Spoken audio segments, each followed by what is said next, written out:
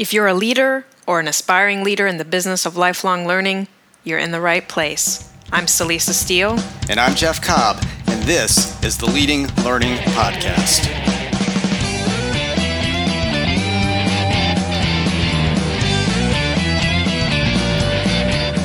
Hello and welcome to episode 148 of the Leading Learning Podcast. This time around, we talk with Dr. Clark Quinn. Clark has been involved in the design, development, and evaluation of educational technology for more than 30 years.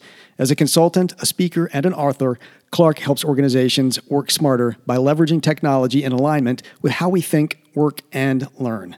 Before we turn to the conversation with Clark, here's a message from Next Thought, our sponsor for the third quarter of 2018. Brought to you by Next Thought, associationsnext.com is your opportunity to learn from some leading thinkers in e-learning and membership organizations, as well as giving you the chance to test drive the Next Thought LMS platform.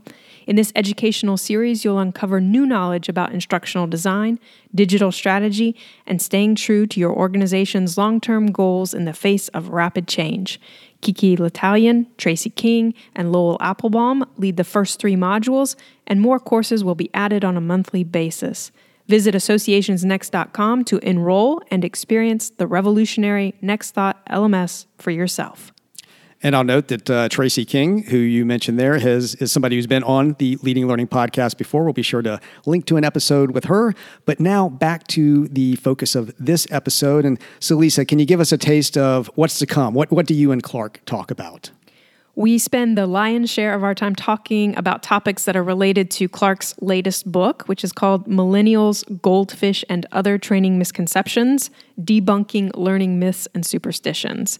And if you find yourself having to confront viewpoints that are contrary to sound learning design, like maybe that old saw about learning styles that just doesn't seem to die, or if you find yourself facing controversial proposals, maybe assertions that microlearning is the best way to do learning, then this book is for you. The book's set up so you can zero in on a particular learning misconception and then jump straight to what the research says about it. Clark and I talk about the premise of that book in general. We get into what it means to design learning for the situation rather than the learner. We touch on the nuances of microlearning, nuances that make it hard to even use the term microlearning in a meaningful way. And we get into the dangers of best practices, and you'll have to listen to see what I mean by that. Clark is a thoughtful, intelligent guy, and he's clearly committed to helping learning and development really take the center stage position that it deserves and that it needs to take. He sees, as I know you and I do as well, Jeff, that learning is really only growing in significance. Well, I have been following Clark's writing for some time, and even just this morning, something happened to float by in my feed reader about microlearning and him taking people to task on some of the ways in which microlearning is being misrepresented. So really looking forward to his perspectives. He always has very, very interesting things to say. So let's cue the interview with Dr. Clark Quinn.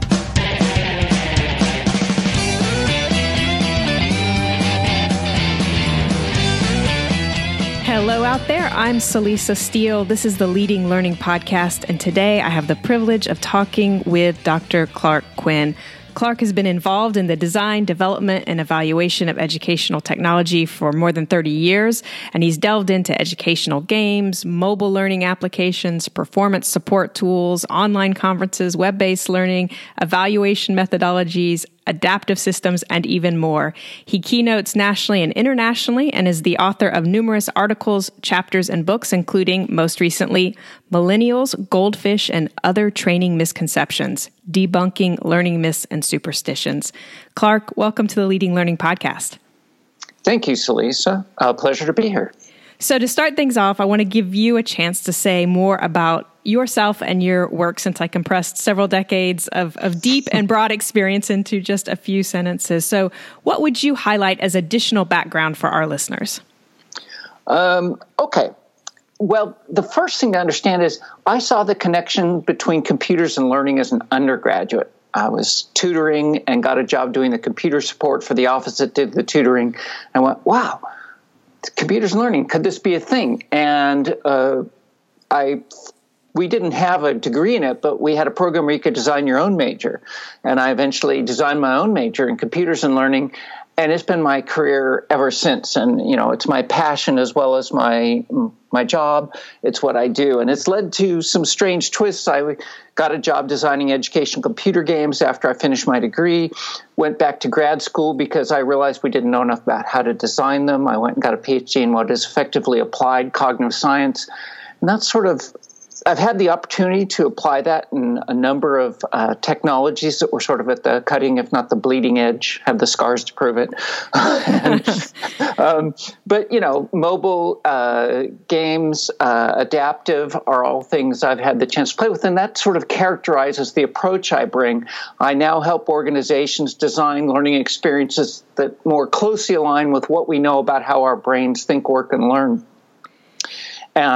But at the core, it's about understanding our thinking, that cognitive science area, and taking what new technologies allow us to do and putting those together to make more effective solutions. Well, that's great. Like I said, you have this deep and broad experience. You've been involved in this area for a long time. But it was actually your latest book, that Millennials, Goldfish, and Other Training Misconceptions, that prompted me to reach out to invite you to be a guest on the Leading Learning podcast. So let's start with that book. And I'll note that you don't address only myths. You also include superstitions and misconceptions. So would you explain what learning myths are versus learning superstitions versus learning misconceptions? Sure. And I saw this as an opportunity to try and lift our game in a number of different ways. So myths are things that people tout and sell and people adopt and try and accommodate in their designs that we know aren't so. Mm-hmm. We have evidence that these don't do any good. In fact, they can do harm. So the myths are all about things that we should know better about. Superstitions are practices I don't think people even consciously would accept, but it shows up in their practices and their behavior, so it's more implicit than explicit. These are things, behaviors that people do, including things, so myths would include things like learning styles and Dale's Cone and millennials and a number of things that people will talk about. The superstitions are more just behaviors that we see where people will end up putting up content and adding a quiz and thinking, not even necessarily explicitly, that that's going to lead to some meaningful outcome. And the final category, misconceptions, are areas where some people, there's an idea that some people love and some people hate, and what I'm trying to do is make sense out of it so you know whether it makes sense for you or not. And this includes things like 70-20-10 and micro-learning, a number of areas where, a lot of people are talking about it, but there's a lot of undifferentiated viewpoints, and I'm trying to just make sense so you can figure out what makes sense for you to adopt or not. Well, so obviously you've done this categorization work, because you have these myths, you have these superstitions, you have these misconceptions. But I'm curious, do you see sort of a scale of severity for these myths, superstitions, and misconceptions? Meaning, is there kind of one that seems, more egregious or more dangerous or more counterproductive to learning than the others? Well, it's an interesting question. I don't know that any of these are really so bad that they're threatening lives, They're not, if you don't address this, it's going to explode. We're not quite there. But some of them, I think, are worth addressing because otherwise, it's not just wasting time or money. If you go in and design your learning to accommodate this particular myth, you could be wasting money that could be better spent on doing better design. But that's not really it. Some of these things will actually undermine good design. They'll lead you to do things that can hurt the learning outcome instead of helping it. But so to me, though, the severity may be how persistent they are and how hard they are to kill. Learning styles is just an amazing zombie. I think it's because everybody recognizes that learners differ, and that's not at issue. The problem is we can't reliably identify a learner's particular style because it tends to change depending on what they're learning and time of day and where they're learning and a variety of other factors. And then, of course, there's no evidence that trying to adapt learning to the learning style works. There's, in fact, evidence that may not be. And we have a better approach. We can design learning for the learning outcome you're trying to achieve. That's how you should be adapting the learning. So I recently suggested that perhaps the worst outcome is maybe just that notion that knowledge test, information dump and knowledge test is going to lead to any meaningful change. And I think about compliance testing on things like diversity acceptance and sexual harassment and bullying.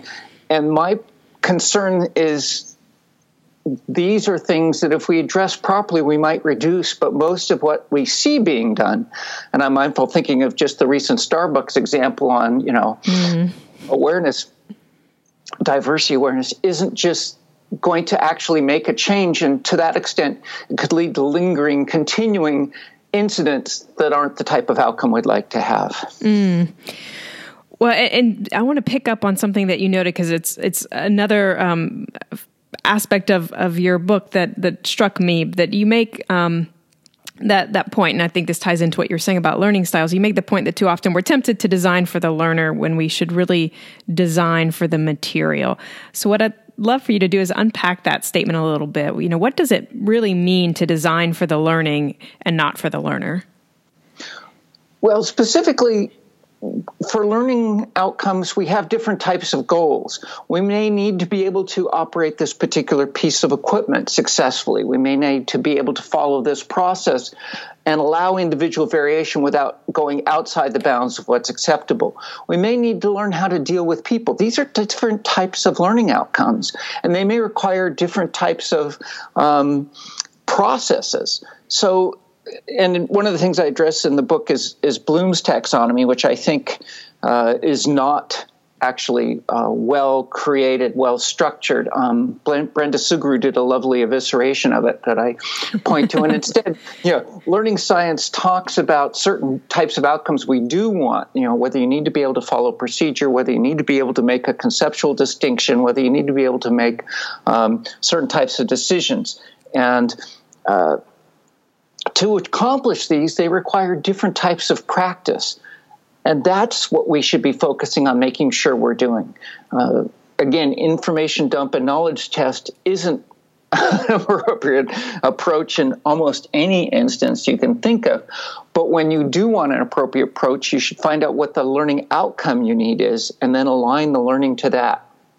Okay, great. So it's really it's that focus on the learning outcome, then that's going to help you understand what types of activities and practice opportunities, et cetera, that are going to actually support that learning outcome. And if you're focused on that, then you don't have to be as focused on the learner, especially as you're saying, when the learning styles, there's no real data to support that there's any advantage in trying to tease that out and develop differently. Exactly. And, that also includes when do you use which media? It's not, let's use video for everything. No, it actually turns out there are cognitive properties associated with different media. There's times when photos make sense, and then other times when diagrams make sense. And if you understand the learning outcome you're trying to achieve and how that plays out through our cognitive architecture, you can make better choices and make the right choices. Well, that's great, right? Because you've emphasized several times, there's what's at stake here is, wasted time, wasted money. But then, as you've already mentioned, even in our conversation, then there's also just, there's the sort of the missed opportunity. There's the actual interfering with learning versus supporting the learning that you're trying to get at. So I want to talk about one of the specific misconceptions that you tackle in the book, because I think it's kind of still in this sort of in the buzzword category, and that's microlearning. And one of the things that you point out is that microlearning really encompasses several different facets of learning. So it can be used for performance support, it can be used for space learning, it can be used for contextualized learning. What does that more nuanced view of microlearning, that understanding that there are these different facets and these different ways to use microlearning, what does that really mean for the effective design and use of microlearning? Well, it sort of brings up the question about whether you should use the phrase microlearning at all, because it leaves open this interpretation, people maybe think they're getting X and instead they're getting Y. And I recently read an article that was going, we're talking about breaking up things into little chunks and spreading it out over time. And I said, great, that's spaced learning. And then a short while later in the article, they go, the example of when you look up a YouTube video to fix something and it helps you in the moment. And I was like, but see, that's performance support. That's not spaced learning. You've just confounded the two, and it means you don't know what you're talking about.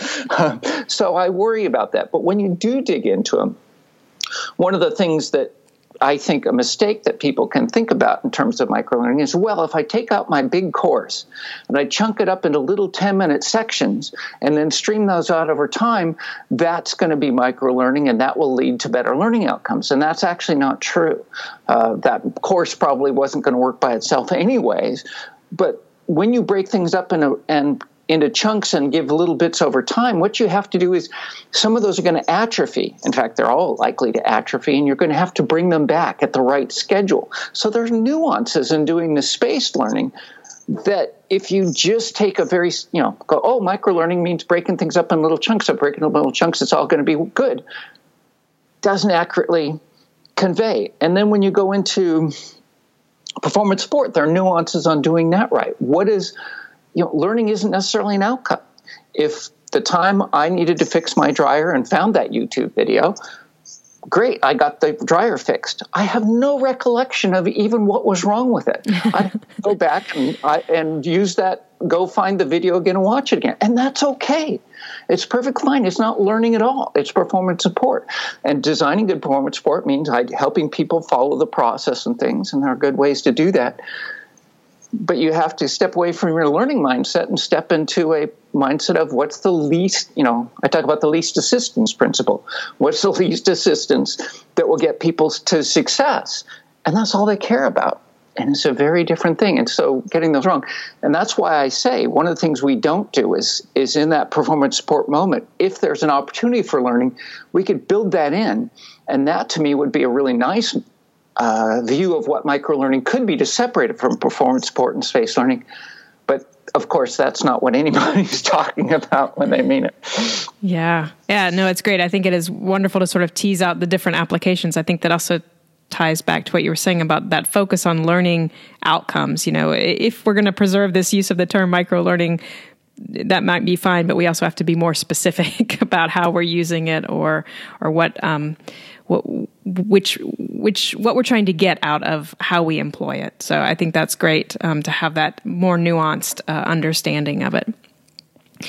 Now, one of the other things that you caution against in the book that definitely resonated with me, because it's something that we here at Tagoras have emphasized ourselves more in the context of learning strategy, but what you talk about is that it's really not a great idea to lift best practices from kind of one situation and then try to place them in our own situations. That's can be dangerous or certainly sort of not very effective because you're losing that context of the situation. You're losing that. And so, given the limitations of best practices, do you see a value, and what is the value in looking at other organizations and what they're doing with learning and where they're successful? Are there ways that we can make use of those kinds of case studies still?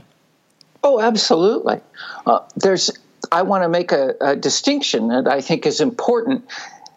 Best practices says this worked for us. Let's try and reinstall that here. And I remember a large international company that hired my colleague to come in and said, just go see what the best companies elsewhere in the world do and tell us that and have us do that. And it's like, that's silly. It's not going to work. But if you look at those good examples, and ideally if you look at several of them, what you can do is you can abstract the principles about why it worked, decontextualize it. It's like, in good learning design, you should provide examples and show how a model, a conceptual model, guides that reason that worked.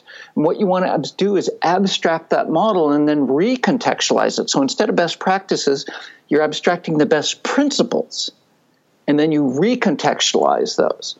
And I would suggest that what people should do is find those people who have abstracted those best principles and talk in terms of models and have them come in and assist you in building those best principles, recontextualize them for your particular situation.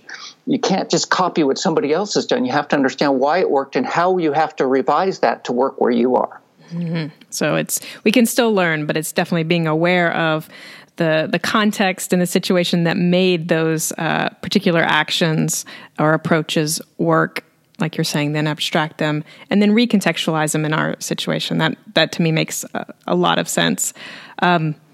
Getting into the causal story about what's going on behind the scene, what's the underlying, ebb and flow of causal factors and relationships that cause that to work there.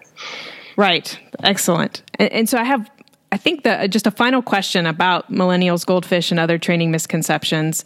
And that is, what do you think makes these myths and superstitions and misconceptions so prevalent and so persistent? Is there a root cause that you've ferreted it out that, kind of is responsible for our less than ideal understanding of and use of sound learning principles?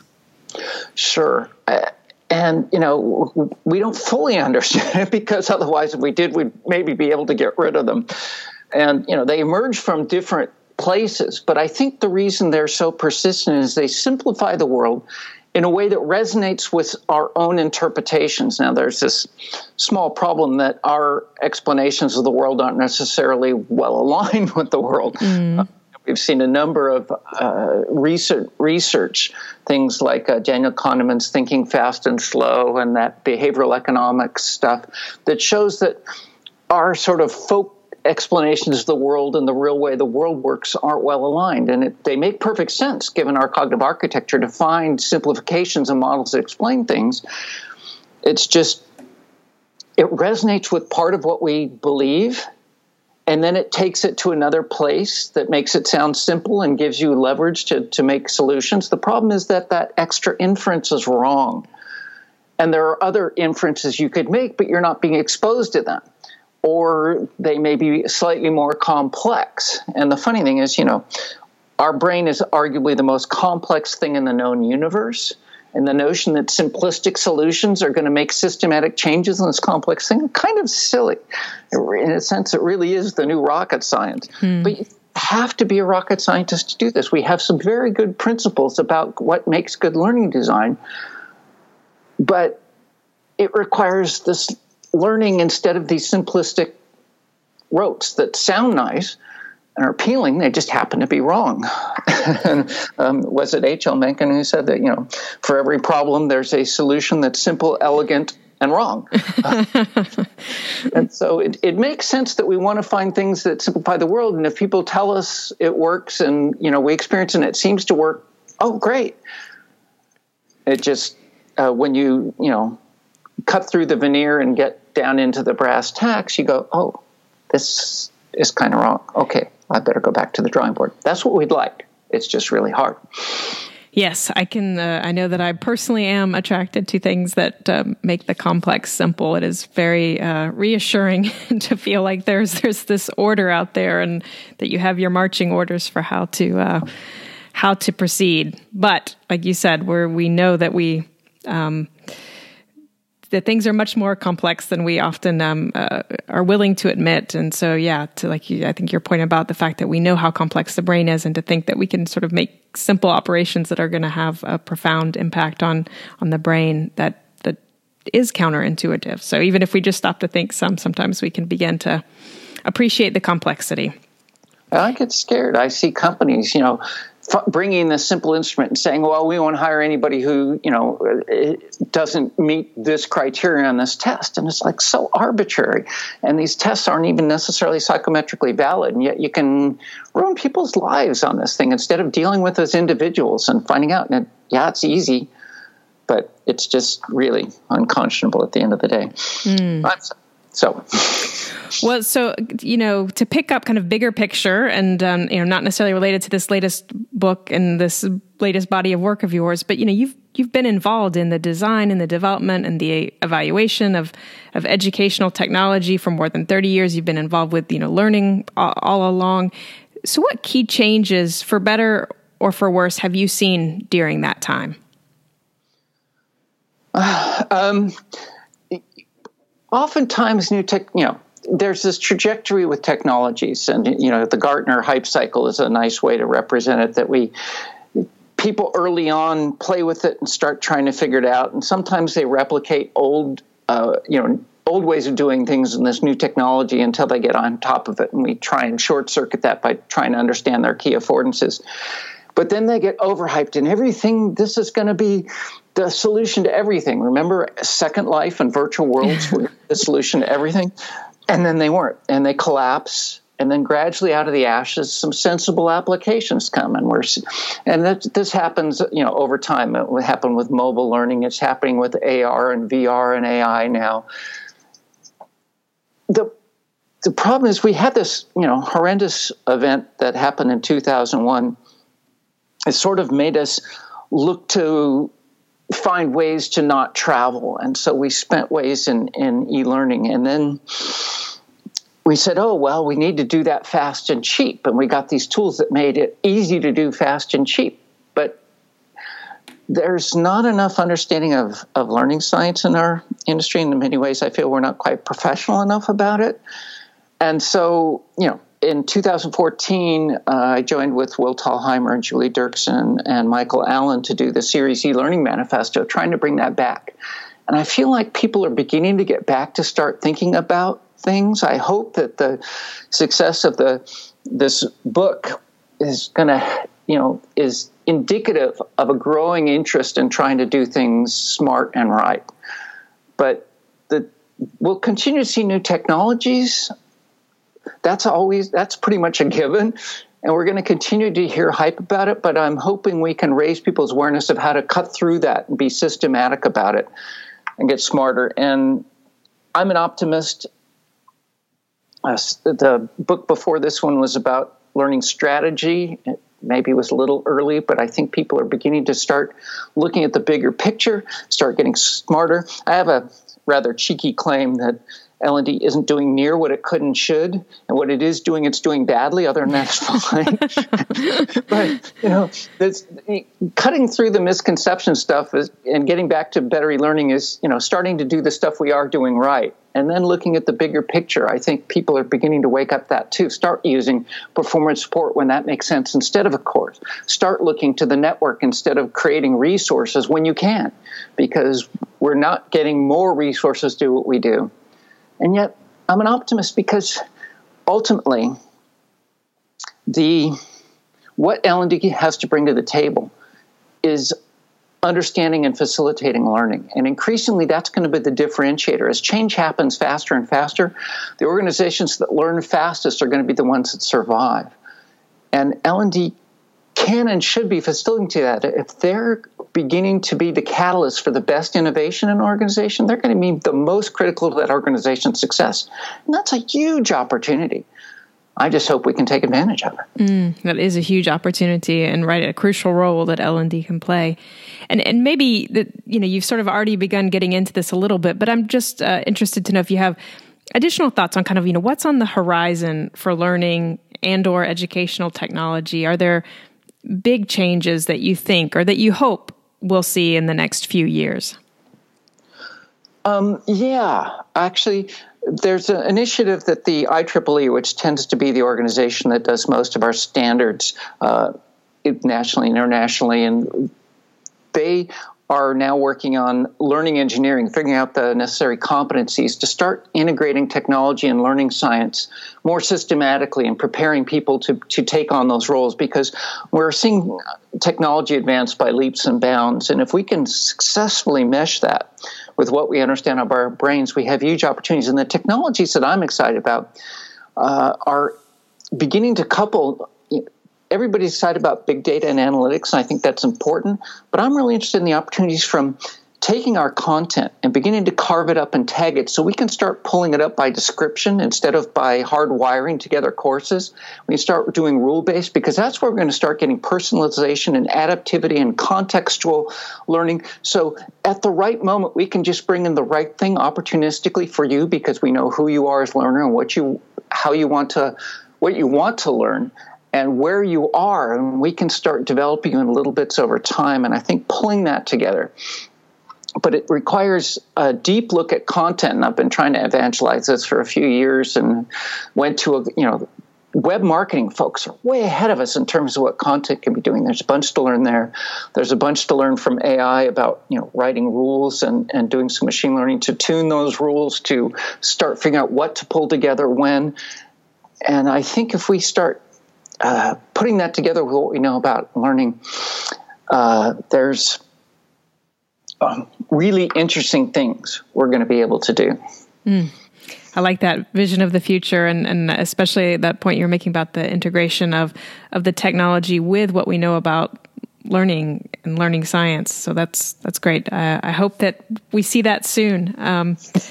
So the next to last question as we begin to wrap up, and this is one that we ask everyone that we have on as a guest on the Leading Learning podcast. And I'm just interested in finding out what it's been one of the most powerful learning experiences that you've been involved in as an adult since finishing up your formal education. And this was a learning experience for me, but it was in creating a learning experience for others. After I graduated, did my postdoc, and went to was teaching at a university, and one of my colleagues came and said, "You do this game things, right, Clark?" And I said, "Yeah." And he goes, "Okay, we've got these people who want to do a game for kids. They grow up without parents, and at age 18, they're sort of shoved out into the street to survive on their own. They're not prepared. Their training is at best." And there was a project called the Aftercare Project to deal with these kids, to prepare them for being after care. And care is foster care and orphanages and all the things that are the other ways people live. And it was idiosyncratic at best, and so they wanted to do something systematic. And they'd gotten funding, and they'd spent it on a video and a poster and a coloring book. But then they realized what they wanted was a game. And so that's why my colleague came to me and put me together with him and said, "Could you get a game?" Well, I happened to have a student who was interested in doing a meaningful project, a really good student. And I had taught HyperCard to my students as a way to do interfaces. So we had a common tool and a smart person and a real important goal. And we ended up designing a game that allowed these kids to explore and survive in the game before they had to do it on the streets. And it was a little simulation. You wander around the streets and try to get food and get a job and get housing and all these things. And you could do it in a safe place. And it actually ended up being quite successful. They loved it, got some additional resources. I helped them get some additional resources to tart up the graphics and release it. And it ended up helping these kids. And it shaped my thinking a lot. The book, Engaging Learning on How Do You Design Learning Games, came from reflecting on that experience in a large part. And it also taught me a lot about what works and problems that kids face in the world. And it was just the most rewarding thing I've done in terms of creating a solution that meets a real need. And it was a fabulous learning experience. And the funny thing is when I came back here to the U.S. and tried to get people interested in it, it's like, nah. No.